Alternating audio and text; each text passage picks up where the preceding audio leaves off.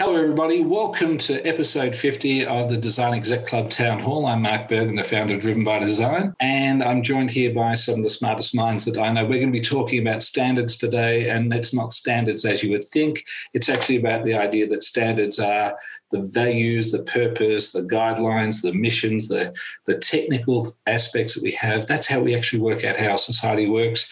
And we're going to try to pull some standards apart. We're trying to go put them back together because standards gives us an efficient way to move through society. But over the last couple of years, we seem to be more polarised rather than working out how to find that common working ground in there. Will Knight, I want to throw across to you. You and I had a conversation the other day after watching Seaspiracy, and we were looking at the standards that are on tuna cans, and maybe those standard marks about safe fishing, ethical fishing, no dolphins got hurt, no sea life got hurt. Maybe they don't represent what we thought that they did. That's a bit of a surprise, isn't it? Yeah, it's a really interesting one, and I think a lot of the conversation around standards is on language. And of course, language is interpreted and utilized by brands. And actually, one of the points that really interesting film brought up was that the trust placed in a brand or a logo is extraordinary. So if it says this is dolphin-friendly tuna, you're just disposed to believe it. But as it turns out, as the film sort of takes you through, it exposes the fact that the fishing industry essentially sponsors that standard mark, and there is no standard behind it. It's really a falsification. So there's a very kind of interesting conversation about what these things really stand for. What is a standard? What do we truly believe? And what is it as a society we should be really focused on? Now, I was trying to be really polite because I know you guys have gone through Brexit, but I was immediately when you said that there is no standard, I was thinking really one of the things that got the people in the UK so upset over the last 30 years has been the standard setting process, and that the pork sausages that you had weren't allowed to be called pork sausages because of the way the standards were set. So we've seen standards rip societies apart, but then if we go to Philip Johnson, you and I were talking about things like the CE mark and the TÜV mark. As a consumer, it gives you really good confidence that you're not going to get electrocuted if it's got a CE mark. If it's a bit of medical equipment that's got a CE mark, you're not going to die from being in it. And if it's a mechanical thing that's got a TÜV mark on it, you're probably not going to get crushed by it. They were the good standards of Europe, as against maybe the pork sausage one was a pork sausage too far. I'm not quite sure how apocryphal the pork sausage is, but it's a sentence I never thought I'd say. Certainly I think you're right. And I think this follows on from Will's comment about the trust that exists. But I do think one of the issues that arises is how people are meant to know what are real standards. So what are standards applied by government bodies, and what are I suppose voluntary schemes that people can subscribe to. Certainly, I'm aware of a certain number of marks that appear on packaging that companies can simply pay for and be allowed to display those marks, but those marks in themselves convey a certain approach or a certain set of criteria that perhaps aren't necessarily applied for or prerequisites for that particular brand. So I do think getting that understanding of what is a real standard and what's a kind of a fabricated standard, I think is pretty important. Yeah, Kirsty, I want to go across to you because the team at Priestman Good, you've got a large amount of your portfolios about things that either fly, float, or travel at high speed along rails. And so there's going to be a whole bunch of standards which are not nice to have, they're mandatory. But then when it comes to the, say, communication and information products that you put out there, they don't have anywhere type the standards that we have for mechanical systems. I mean, I was just thinking about what Philip was saying then, and I think, it largely depends on the audience. I mean, we work in kind of highly constrained environments where we have to meet safety standards in terms of the materials we specify and the constraints around engineering. for people's safety. And, those standards exist for a very good reason. And I think, it's not to be questioned that they have to be met, because everything has to go through rigorous testing to make sure they're meeting safety standards. But I think, when we're looking at something which is more consumer related, then, there is, I suppose, for consumer to trust in a mark, there has to be kind of communication around, understanding of what is being measured and how things are being judged. But it is interesting to go back to something like, the kite mark, where that was communicating, I suppose, a judgment around what was good design, or what is good design.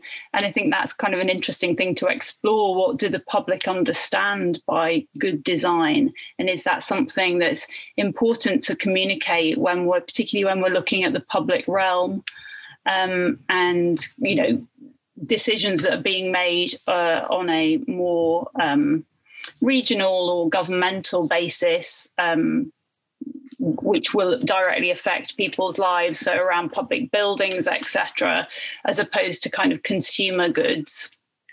But just going back to kind of, the need to meet standards in, a highly regulated environment, in a way we need, and I'll be interested to hear what Claire, for example, might have to say about this.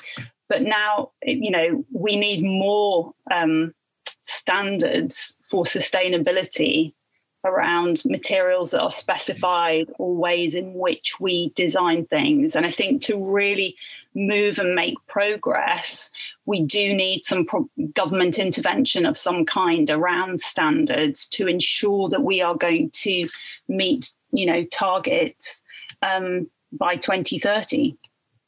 I think one of the things I've noticed over the last 12 months through the pandemic has been that the politicians who had disassembled protocols of how we do things then found themselves caught that even the language they were trying to go use about a situation they were unfamiliar with, there was no framework or structure for them to talk about it. So every country had a different traffic light system. They were basically trying to mean the same thing, but they didn't interface. When they were talking about it was phase 1 or stage 3 or step 2, the language was confused everywhere. And we recently did a spotlight with David Keach, I should say. David was mentioning that he went and he did an infographic series about the government rollouts and those plans, particularly for his Japanese clients who didn't understand the nuance of the way that the British government was explaining it. And so there's these efficiencies in getting to the point that we have very simple messages. And Claire, I'm going to throw across to you in a moment, because you've now got to focus around sustainability and around the recycling side. And we know that even the idea of is something compostable. It's actually, is it industrial compostable or is it backyard compostable, because you get to different temperatures. So really what we need to have is a compostable 70 degrees and a compostable 170 degrees symbol, so that we know where do we divert this compost to. Are you finding that that's part of the confusion, is that there aren't those standards, or is it just people are still having a lot of rhetoric around whether they should be doing things that are sustainable? Well, the standards have varied, obviously, across the globe, as you've said, and as we know. I think the idea of sustainability is wide, isn't it? It's not just environmental; it's social, it's cultural, it's economic based too, economics based, and the education around it is sort of scattered, and we don't have enough information, I think, shared information globally to really impact decision making at this stage. But we should have. And I think that this pandemic, everyone's sort of paused for purpose and hopefully thought about what's essential, necessary, what's wasteful. And one of the clear indicators is the linear economy and the fact that we need to shift from that to a circular economy, whereby whatever we have floating around, whatever we're producing, using, has been used before and can be repurposed and used again. And so, there's so many areas of sustainability that are yet to be really, really discussed at deep level. And I think in all cases, whenever we get onto new subjects about, saving the planet, most governments will have their own little sort of spin on what needs to be said, as opposed to a deeper dive into, more self-imposed standards from a business perspective. So making sure that businesses are values led, and not just checking boxes, the least line of resistance to get accreditation for whatever it may be. That's slightly a scattered answer, but it's a subject that requires almost, it's a topic in itself, isn't it? Sustainability. It is. And part of the reason why I wear a T-shirt that says Never Simple is that some of these things look like they should be able to have an immediate binary answer. It's this or it's that, or even a 5 graduation scale. They don't. They've got complexities and dilemmas around them.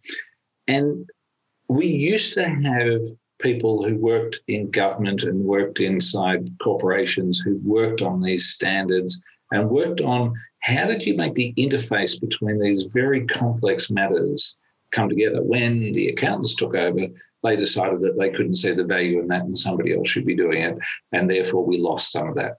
So I think that's really interesting. And Kirsty, I'm going to come back to you later on because I want to talk to you about, because you took a airline brand recently and you had to go and actually create the standards of how they would present themselves. And that to me is interesting because those corporate standards are something that we work on all the time. John, I want to throw across to you because, you're working in the space where you're taking some apocryphal buildings and you're turning around and making them into gorgeous and amazing spaces. You must have some standards that you get hit there of heritage overlays. There's going to be building codes. The building isn't compliant to start off with. So you walk that every day. Yeah, we do. I just what Philip talked about, what Kirsty talked about, what Claire talked about, all of that comes into our world, and I think the standards for us, there is, I guess, what you would say, if you take the sort of three sets of standards. There's the external standards that have sort of that legal and technical remit, which we've just talked about the confusion around, is it 7th degree compost or whatever it is, but they're technical, I guess, bodies like building regs, British and European standards, there's accessibility standards like design for access, and then there's, of course, sustainability and wellbeing standards like BREEAM, WELL certification, and the FSC certification and that kind of thing. But then there's also, as well as that, there's peer-to-peer standards as well. So quality of design, and that's kind of, I guess, it's measured in sort of press coverage and in industry magazines, but quite relevant for you, Mark. It's measured in awards and I think what's quite interesting, the fact that you're asking this question about standards. You have this sort of international, worldwide program of awards that are all linked, and that in itself creates an international design standard, if you know what I mean. Because no matter what anybody says, winning an award, it's a great feeling because you've pitched it in, you've gone against your peers, and you've won, and you've come up smiling, and you want to do that again and again and again. So every time you increase that standard of design. So I guess that's the kind of the second sort of set of standards that we have. But I think the third and fundamentally the most important, and going back to what Claire said about, it's not just ticking boxes, it's about actually doing it. And it's personal. It's your personal and your corporate standards. There's cultural standards that company founders and leaders set that impact every day of your working life and everything that you do. And, ensure that the standard that you're delivering to a client, how you answer the phone, is exceptional. And that's about having vision and making a difference. But there's actually your own personal standards and the principles that you have personally, and standing by those when some people don't actually see those as strong principles and standards. And they're highly important because they affect your world, they affect your client's world, but also everybody here has suppliers. Everybody has suppliers that they partner with to deliver projects, and they have to have the same really high standards that you have, because essentially they're standing shoulder to shoulder with you next to your clients, and ultimately what they deliver with you has got to be the same high standards as you. So I think there's those kind of three, I guess, ways to look at standards. But for me, they're a bit of a code standard.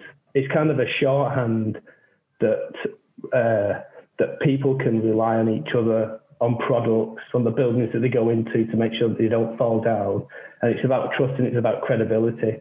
But whilst we do have standards set, there's a constant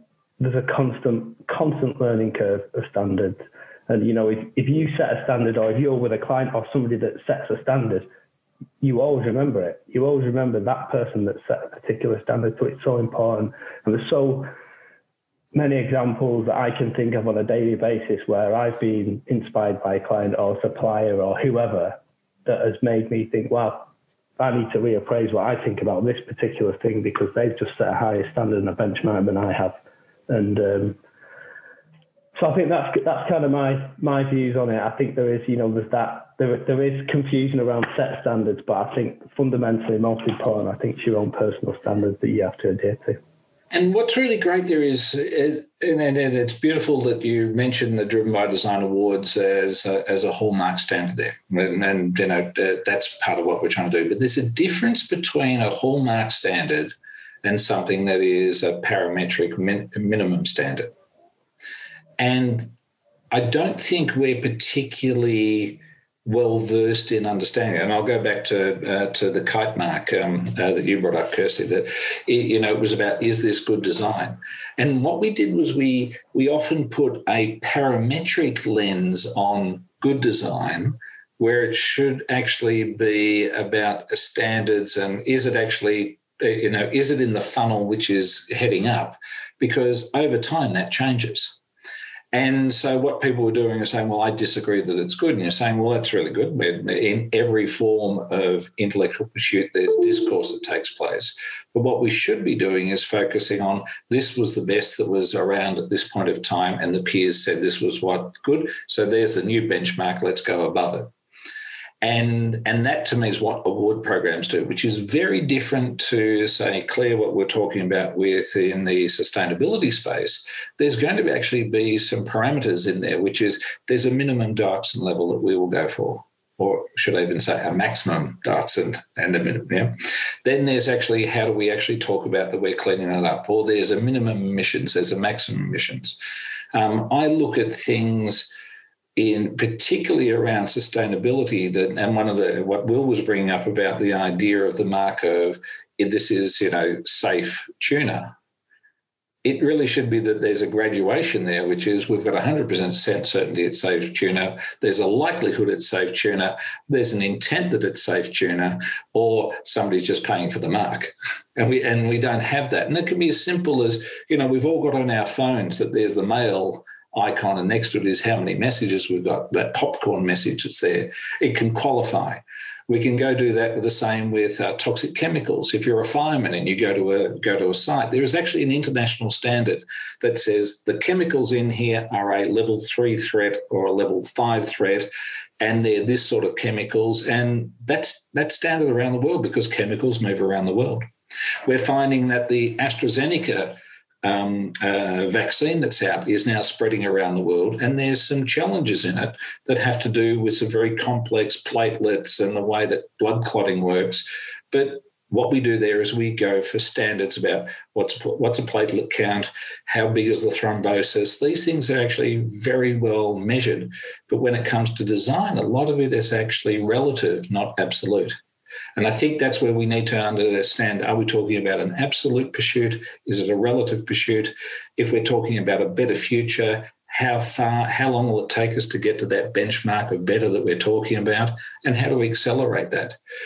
But culture wars are about trying to divide us on those interpretive standards and then break our culture down where we wind up fighting with each other rather than working out how to agree with each other. And to me, if I said there was one thing I wanted to make sure that we're working on around a better future is how do we get rid of some of the culture war things? So Simon, I want to go across to you, and I want to actually focus here. You've in the last 18 months, you've picked yourself up, you've moved to a totally different culture. You've been trying to work out how to fit in. You've been trying to work out how to survive during a pandemic. And no doubt you found that a bunch of the standards you brought with you in your kit bag as you left the UK and that you wound up in France were totally useless to you. And you've had some realizations there. Has that been interesting for you, just saying, oh gosh, I'm not in Kansas anymore? It's not the same? Interesting. I think that's not quite the word I would use. In fact, when I was told that the subject was about standards, it kind of wanted me to run or make me want to be rebellious. That whole word in itself. Please do. It's an anathema. If you're a creative person, you think it was constraining, restrictive, and absolutely goes against everything natural that you want to do. Anyway, it's been very interesting listening to what everyone's saying, because you're talking about things that, are about safety, regulations and those sorts of things. But yes, you're right. I have relocated to the south of France, and it has been a huge challenge, extremely stressful. I'm now going to be going back to the UK because of things that haven't happened here. I did have certain expectations, and it's interesting you mentioned AstraZeneca, because I had my first jab last week and I've never felt so ill in my life. I'm just about getting over it now. And there was a certain expectation that, okay, it's going to be helpful. You have to go through this process, perhaps because you want to kind of protect yourself. And everybody has a different reaction. And I had a quite severe reaction. So I think, yes, it's interesting, like you say, trying to find common ground, because that's exactly what I've been trying to do in France. I don't think I've found it. The biggest barrier for that has been language, and feeling quite alienated because I don't speak French. The situation with the pandemic has just made it even worse. And the way it's been handled here in particular has even made that to the point where we think, actually, life's too short. We want to go back to London and regroup and review. We may come back to France at some point. So it's been extremely disappointing, but I don't regret that we've done it. And yes, it's taken a lot of energy, a lot of time. It's taken a lot away from me in a way. So in some ways, yes, despite what I said about being rebellious, I'm quite looking forward to certain things being of familiar and a familiar standard, in terms of, whether the way things are done or how you go and interact with other people, or just certain expectations when you do, go to a building site, for instance. This is a really good example. Exactly next to where we are living right now, there is some land, and 25 trees were just cut down. It seemed randomly, but there's like 40 trees, 25 of those cut down. There's olive trees and oak trees, and there didn't seem to be any kind of notification or any sensitivity or anything like that. And that alarmed me, because I thought, perhaps I presumed too wrongly, that there would be some sort of standard as to how that happens in a residential area. Mm-hmm. And then on the adjacent part of the land next to it, they've started building, and literally they they turned up with a lorry, dug a big hole. They measured, dug a big hole. A concrete pourer turned up, and I said to my partner, I said, "Why have they not got any sort of signage? There's no portaloo. There's no kind of indication that this is going to become a building site where they're building a house." And I would expect that if I was in the UK, and I've become used to that. And so it's interesting how, you know, I've brought my own sort of expectations to another country, thinking, well, why is it not the same? Because it's in Europe, no matter what you think about Brexit, you know, geographically, we're still very close. So that has been quite an eye-opener. And it makes me want to run away. It makes me want to go back to what I know, because I feel a bit of safety in a way, in that there are certain things that are done in the UK that I feel now, perhaps having been, you know, taken my step back and having looking at it from across the water, where I feel, yes, we do have very good standards about perhaps buildings, and they can be absolutely improved in a huge way. But there is room to have that discussion. And I think that because I don't speak French, I can't speak to those people who've literally just turned up and started hacking around on the land and say, what are you doing? And where's the regulations? And what process have you been through? So, it's been really quite emotional in some ways, because it's sad to see trees being chopped down without any knowledge or any instruction or any note of what's going to happen to that. And then you see building work happening as well, and you're thinking, well, they're using, you know, concrete. It's not the best environmentally, you know, material. And you think, oh, in a year's time, this whole area that I'm living in now, which was supposed to be a sort of idyllic French retreat, is just going to be a housing estate where they've just not even thought about the infrastructure. They've not thought about the landscaping or the drainage or anything like that. And I feel it's quite sad. So I kind of got mixed feelings about standards. I think they're very good to have. They always need to be refined and analysed and not taken for granted. I haven't seen the Seaspiracy film, but I definitely want to see it now. And you're right, Will, that you kind of read a packet or packaging or labelling and you trust it. You expect it to be what it says on the tin. But more and more, I'm less trusting, actually, and I'm more questioning. And I think this experience of being in France has made me much more alert to that, which is kind of sad in some ways. But perhaps it's a good thing that we just don't take things for granted. Yeah, and thank you for just being so raw and honest there, because you started off saying, no, I love it, because you started off and saying, well, as a creative person, I hate standards. And then as you went along, it's like, but these standards weren't applied and this standard wasn't there. And you're going, that's right. We hate standards, but we love standards. And then there's things that we know democracy is actually, it's both the best form of government and the worst form of government. At least we understand the limitations of democracy. And so there, like in your little piece there, we've summarized a huge amount of the dilemmas of standard. Philip, please.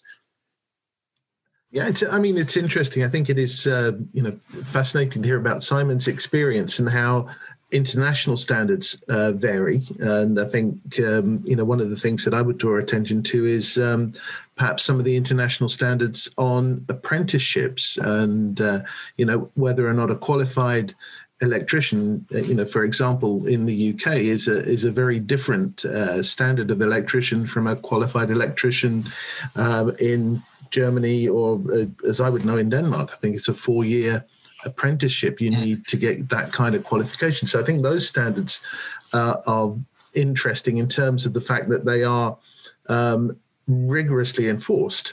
And I think also one of the things that struck me, I think, was something that John mentioned about, principles and standards. And I don't want to go into too much of the detail because I think it's maybe not appropriate for the conversation. But of course, in the UK, we've seen what happened with Grenfell Tower, where I think the company that supplied the cladding was actually responsible for certifying the fireproof nature of the cladding itself. And, so that was, a complete a disaster in terms of standards. And I think ultimately, Kirsty's right, you need more government intervention to actually ensure that what standards there are rigorously applied, and that people know the difference between a voluntary scheme and the kind of standards that exist in, areas like aerospace, where it is very much a life and death situation.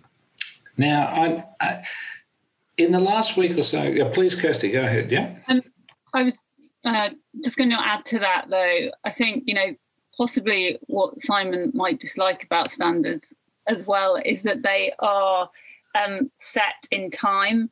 And so, I suppose in some ways rightly so, but one of the, tensions comes when we're trying to develop a new or innovative product. And so it's very much about kind of collaboration with the bodies that are setting standards to recognise that sometimes those standards need to evolve to accommodate new innovation. And a lot of these areas are about continued collaboration and the ability to have conversations and to be open. So, the best conversations come, from, perhaps when we work with engineers, and that sometimes is kind of stereotypical scenario might be, the engineers are going to say no.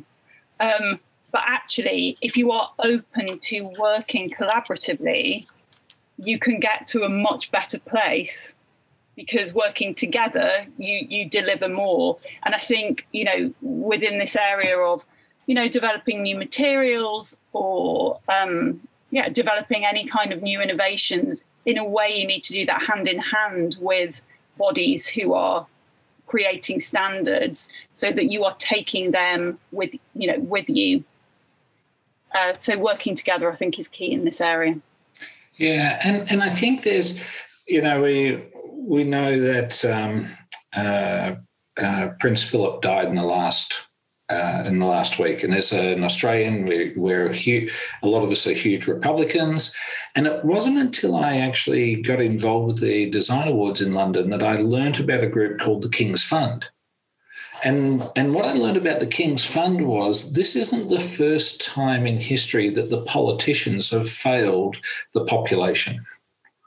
And the King's Fund goes back to a period in time where the king, after the Magna Carta, didn't have the capability to interfere with the parliamentarians and what they were doing. But he noticed that the people, the population, weren't getting the type of medical care that they probably should have got.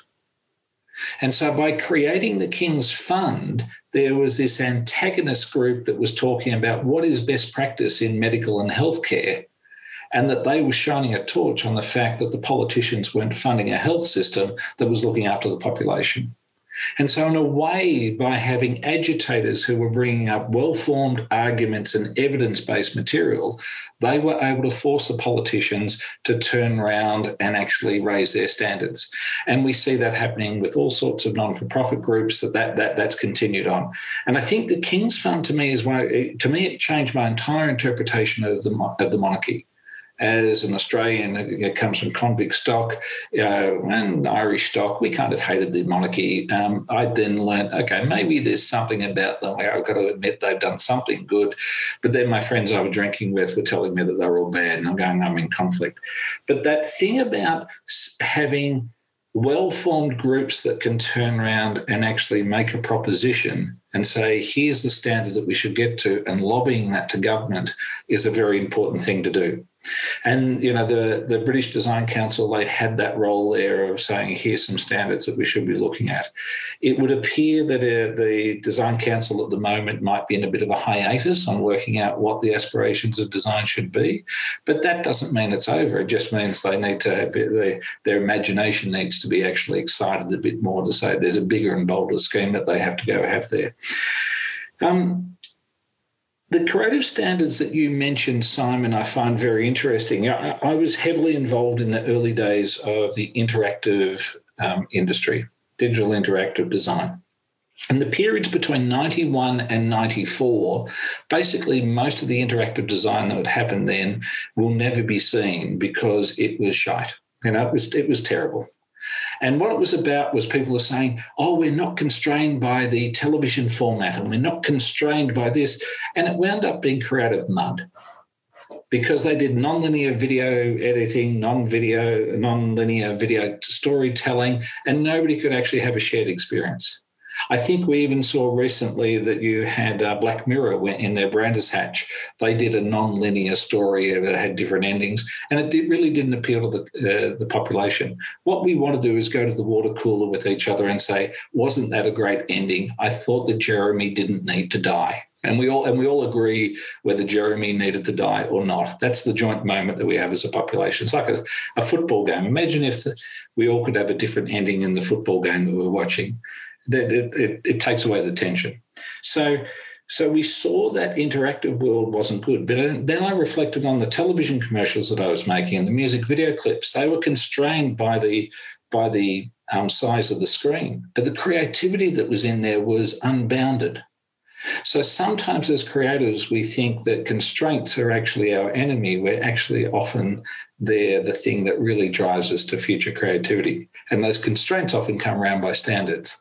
So I can see there's this push and pull of the standards. I get what you mean. It's like, don't tell me what I can't do. But actually, if everybody can't do it, then we do things like John's doing, which is how do you create an amazing space inside the standards that you have to apply yourself to? Yeah. Well, I think your mic's off. You're obviously itching to bid in here. Tell us what you've got to say. Well, a couple of things. I thought Kirsty's point about the inflexibility of standards, because often you think about how standards are negotiated in and around kind of industrial settings, be it through associations or relationships with government. You know, you're often battling just to get to a bare minimum. You know, a standard is a kind of the point from which quality starts from in a way, and I think there is obviously a problem that Kirsty probably faces much more than I do in and around how do you innovate, how do you push those standards when technology, when materials change, how does that kind of shift things? And I suspect this pace of kind of setting standards really lags behind in terms of supporting that. So I think that was an interesting point there. And then I was also just thinking about, your comments about the monarchy and that sort of, in a way, the kind of external influence that can be positive, and obviously, the kind of reflections on the role that the monarchy has played, certainly over the last 99 years, are really interesting. And the investment in institutions, in opportunity, social justice, all of those sorts of areas are really interesting. But they haven't been provided by government. They would come and they would go if they were just down to government. And so to sort of slightly look at the kind of corporate side of things, the thing that ran through my mind is B Corp, which I understand is an American organization that sets standards around how corporates should behave and, source, recruit, and their commitments to essentially sustainability and social value as well. And again, I as I understand it, it's a really interesting and rigorous process. I was on a call with someone yesterday who's just become a B leader to help organizations take on those standards. But again, it's not something that would kind of be picked up by government, and it would be terribly difficult to initiate. So I think the corporate side, as well as kind of the non-government side, is responsible for setting those standards and directing how we behave. Yeah, and it's interesting that if I had started the Design Awards and it was a government-sponsored organisation, the government would have changed over the last 15 years 3 times, 2 or 3 times. Therefore, the sponsorship motivations would have changed. So it's like you were saying, and even if I think, Will, going back into a previous era, that when you were with the 100% Design, the Media 10 guys, they were in the same space. They've got a different platform. It's in a different cycle, and there's a benevolence that comes out and saying we want to do something which is actually about helping an industry, helping a community, and that's why I started the idea about the Better Future framework. I'm having all these conversations with people. We've got a longitudinal, non-governmental basis of how do we actually talk about having a stronger economy, having a sustainable environment, and having social equity. And it's interesting, the social equity one means different things in different markets, but it still is about inequity, regardless where you go. It's just, and like the environment, you know, Simon, you're talking about the type of building materials that were being used and the trees that were being taken down. And that's actually the environmental concerns there. When we were looking at Seaspiracy, they're talking about, you know, the environmental impact of by interrupting the food cycles, that you're actually interrupting the sequestering capacity of the oceans to actually sequester carbon. You know, all these things are situational. Economics is situational, inequity is situational, and the environment is situational. But we need to make sure that people understand there's multiple levers that they're working on, and that shouldn't be purely in elected bodies. I'm looking at the rollout of the vaccines in Australia, and they have basically been choked by politics because there's an opacity over what's happening rather than actually transparency of people saying, this is what we're trying to go deliver. Claire, you must have seen as you've gone through your journey that opacity coming in and blocking from what should really be a collaborative, transparent environment.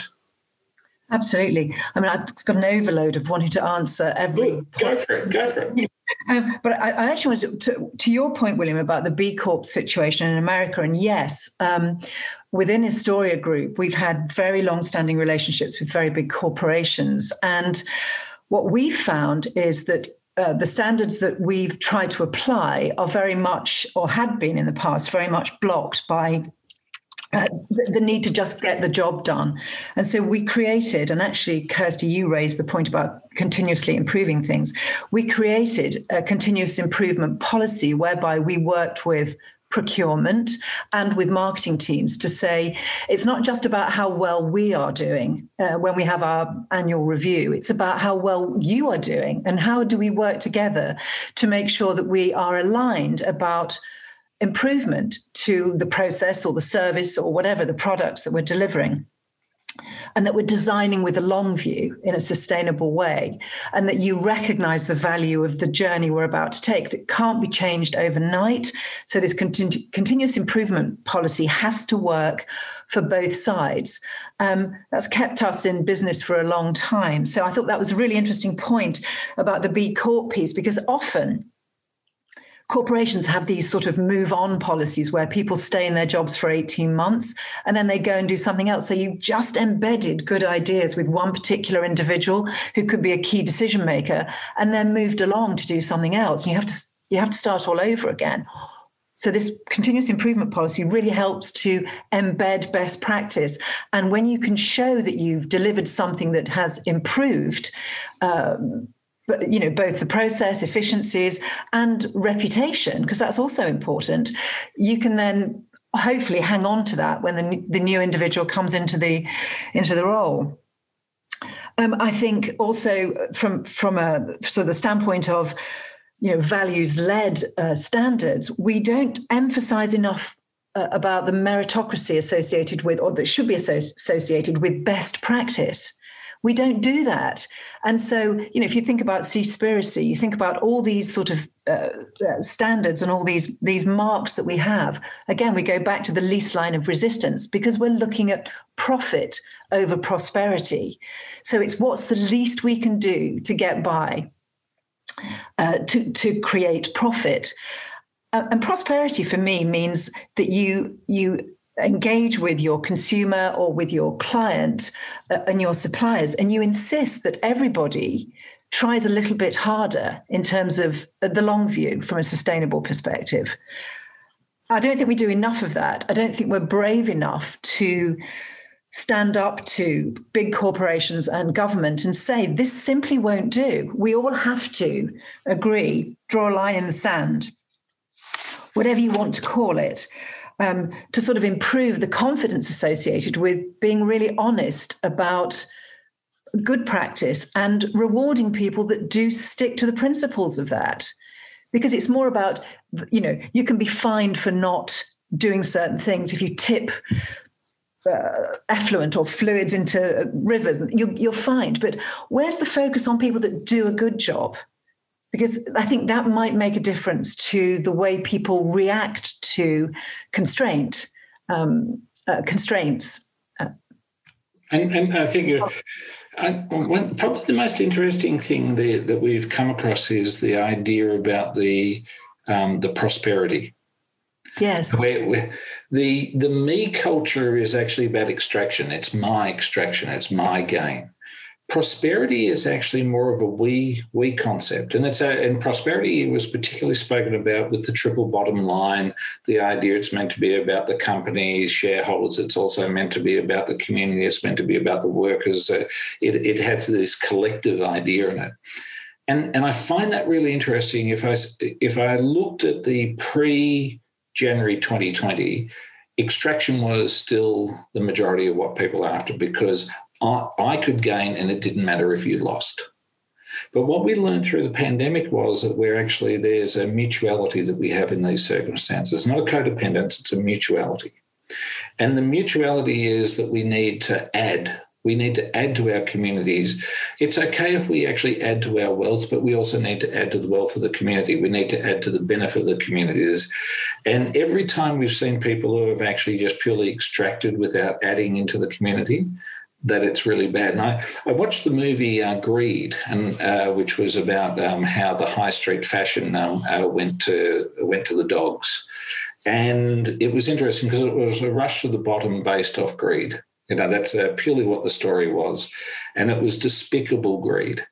But it wasn't the greed of Wall Street. It was the greed of somebody who'd worked out how to hack the system. And we saw the 80s, 90s, and even the early thousands was very much still driven about greed. So we're seeing some change there. But I'm interested in this standards thing. We've talked about B Corps, but then you've got Kickstarter, who haven't gone and become a B Corp in that branding. They've actually become a benefit corporation. So in the US, under their corporate laws, they have an A-class business, a B-class business, and a C-class business. And the C-class business is the normal one. The B-class business, which is where the B Corp comes from, but it's not the brand. They just went and said, no, we're not going to take part of this branding program. We're actually going to put it in our constitution.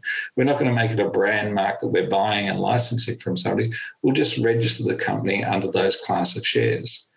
So, it's even a little bit like the startup world. Startups don't exist at law in any other part of the world except the United States. And it's a provision about naive and sophisticated investors. But all around the world, we use the idea of the startup and we talk about seed money. But the corporations law in Australia doesn't cover startups. I'm pretty sure it doesn't cover it in the UK. It just covers it in the US.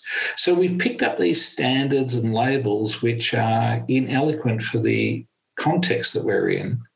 And that, I think, is a really important thing. Part of our globalization, part of the idea that you've got an Apple phone or an Android phone and they're now pervasive around the world, the underlying standards aren't there. The standards that we have around food delivery services are very different in different countries.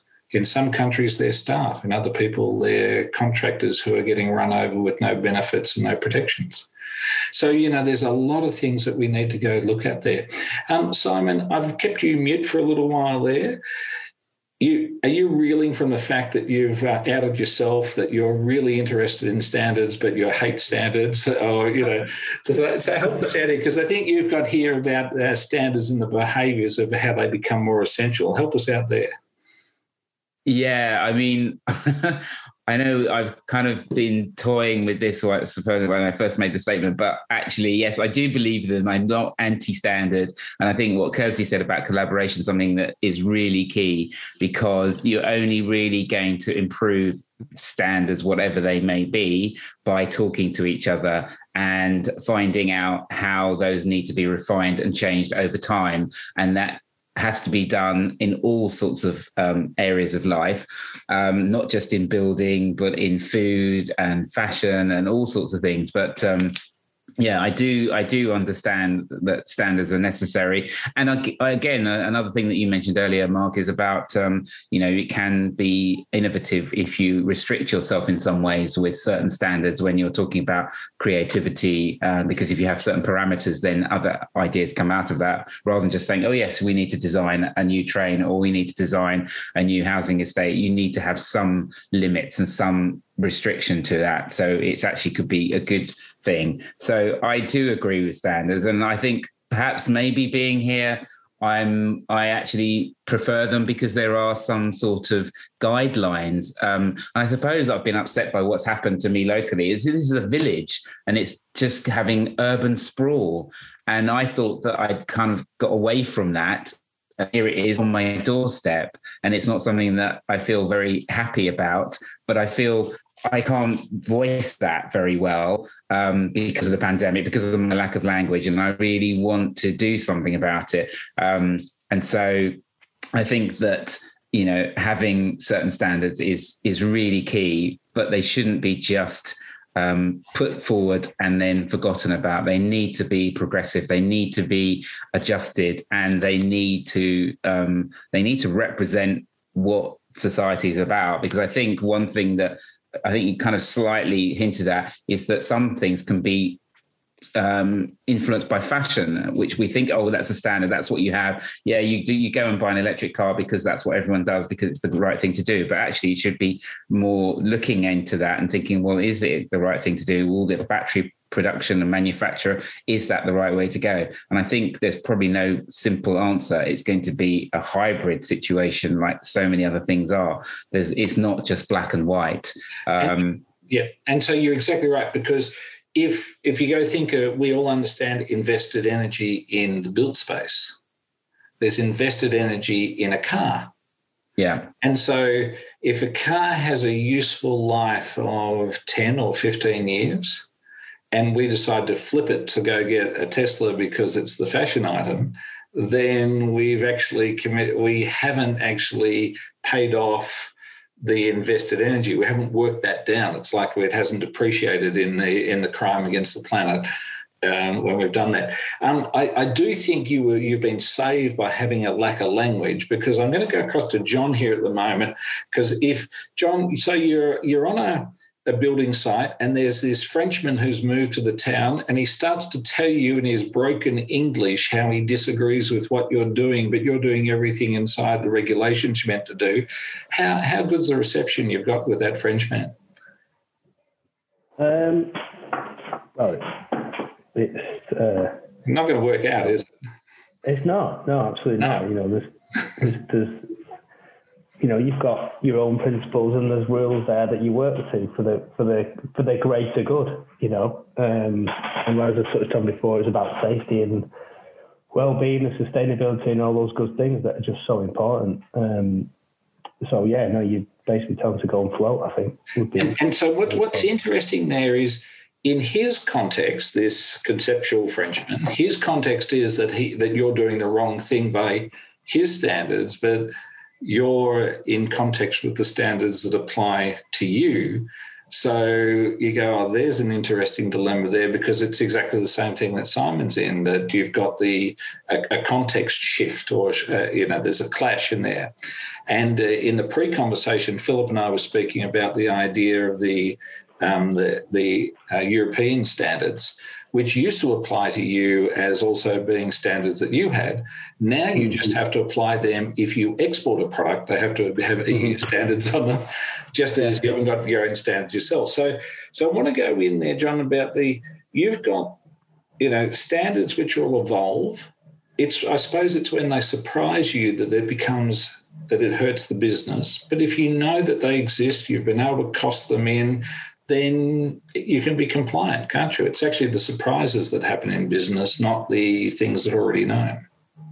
I don't think there's anything that's ever sort of come in and gone, oh, wow, that's a surprise, that's going to cost me money. I think any shift in standards has always been for the better, and has always been for the positive. And that doesn't necessarily have to be a government standard or a change from EU to BS or whatever. I mean, I had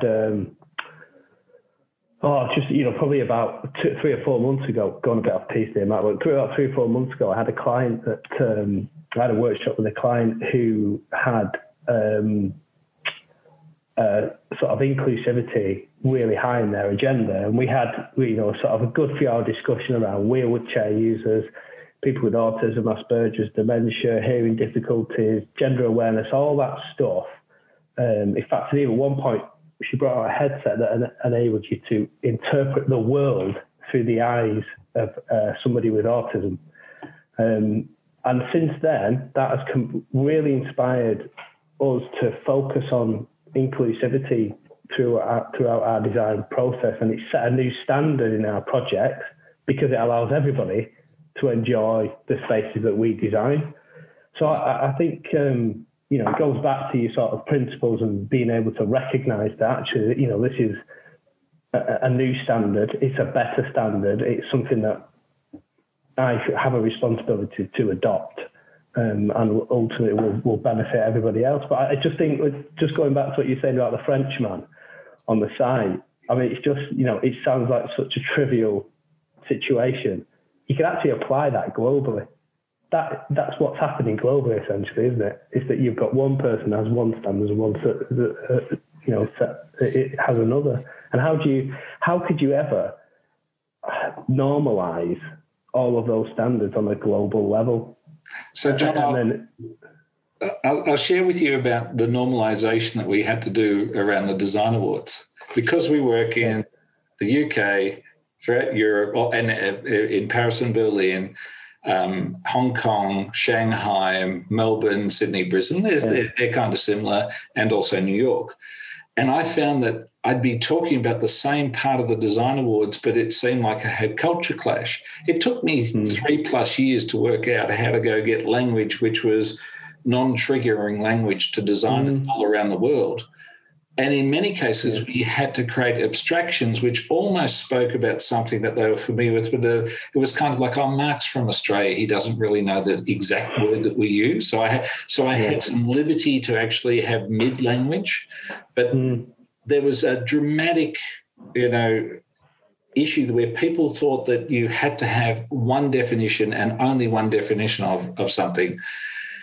And that's the thing. There's a book I've got here on the shelf. I'll actually include a link to it. It's called Theatre Words. And so I used to work in theatre, and as you tour through Europe, you'd probably go through 10 different languages. So if you needed a stage screw, you'd open up the book and you'd see the word stage screw, and then the person in Poland would see their word and go, I know what you need. Or you'd say, I need a trapdoor, and they'd get that. And like that Babel fish was what we needed. And the Babel fish applies to standards as well.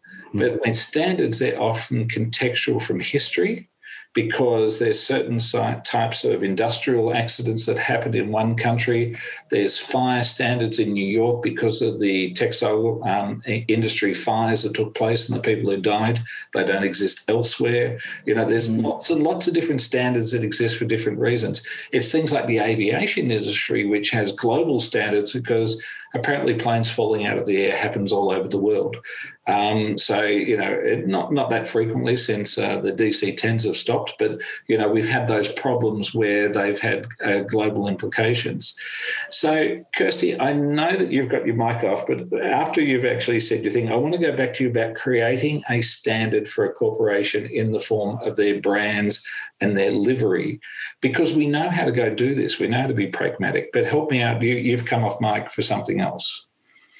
I was just going to make a kind of post-Brexit point, which doesn't apply to Priest Magoo because we're not registered architects, but I know that, a lot of architecture practices have had to register in Ireland, for example, in order that they will be able to, use their qualifications and therefore, the evidence of them meeting standards to continue working kind of freely in Europe.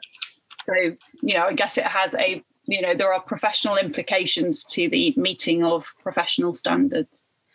Yeah, and so you wind out there's some things where people are realising what they have to change, and these changes were done to to the businesses. I don't think a lot of businesses that were in architecture would have voted for saying, let's go break up something that gives us efficiency and portability of our practice across a couple of 100 million people rather than less than 100 million people. So that's what happens when government interventions come in there.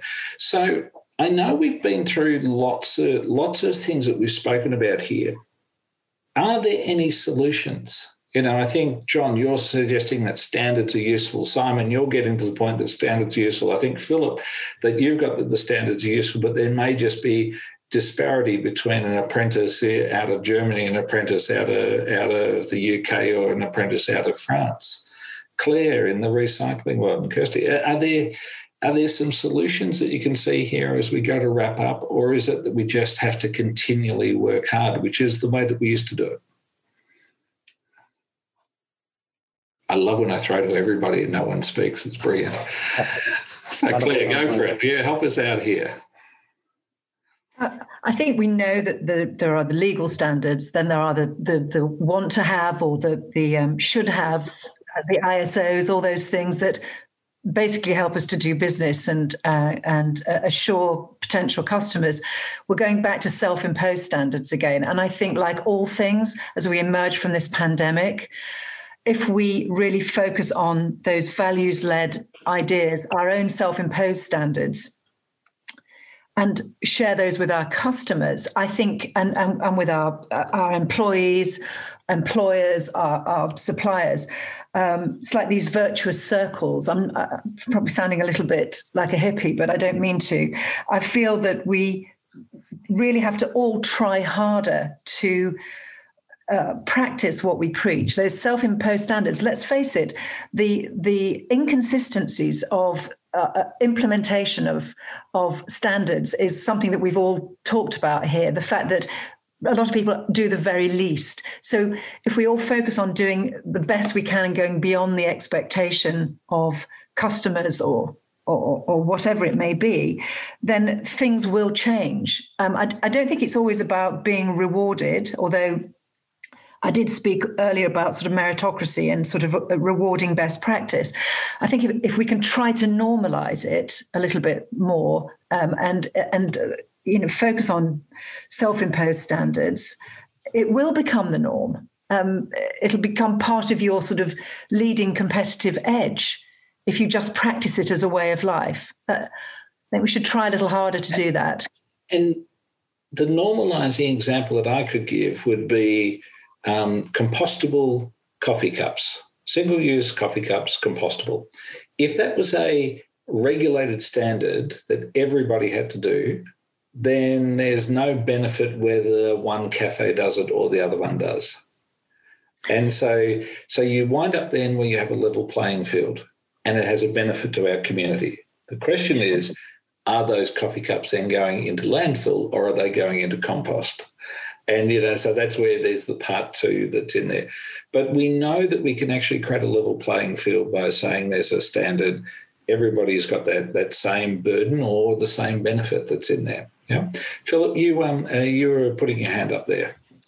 It's really just a thought to take on a little bit further from the sort of the professional standards that we discussed earlier. And of course, people like electricians, need to meet a certain professional standard, as do architects. But I'm kind of just struck a little bit by the irony that one of the issues that the design industry has is that, of course, designers don't have to reach that or attain a standard, even a minimum standard. And I just wonder, maybe that could be a subject for debate at some stage in the future. Look, I really welcome going into that because it's interesting that architects are a regulated profession generally because they made things that killed people because buildings fell over and they had to put some regulations in there.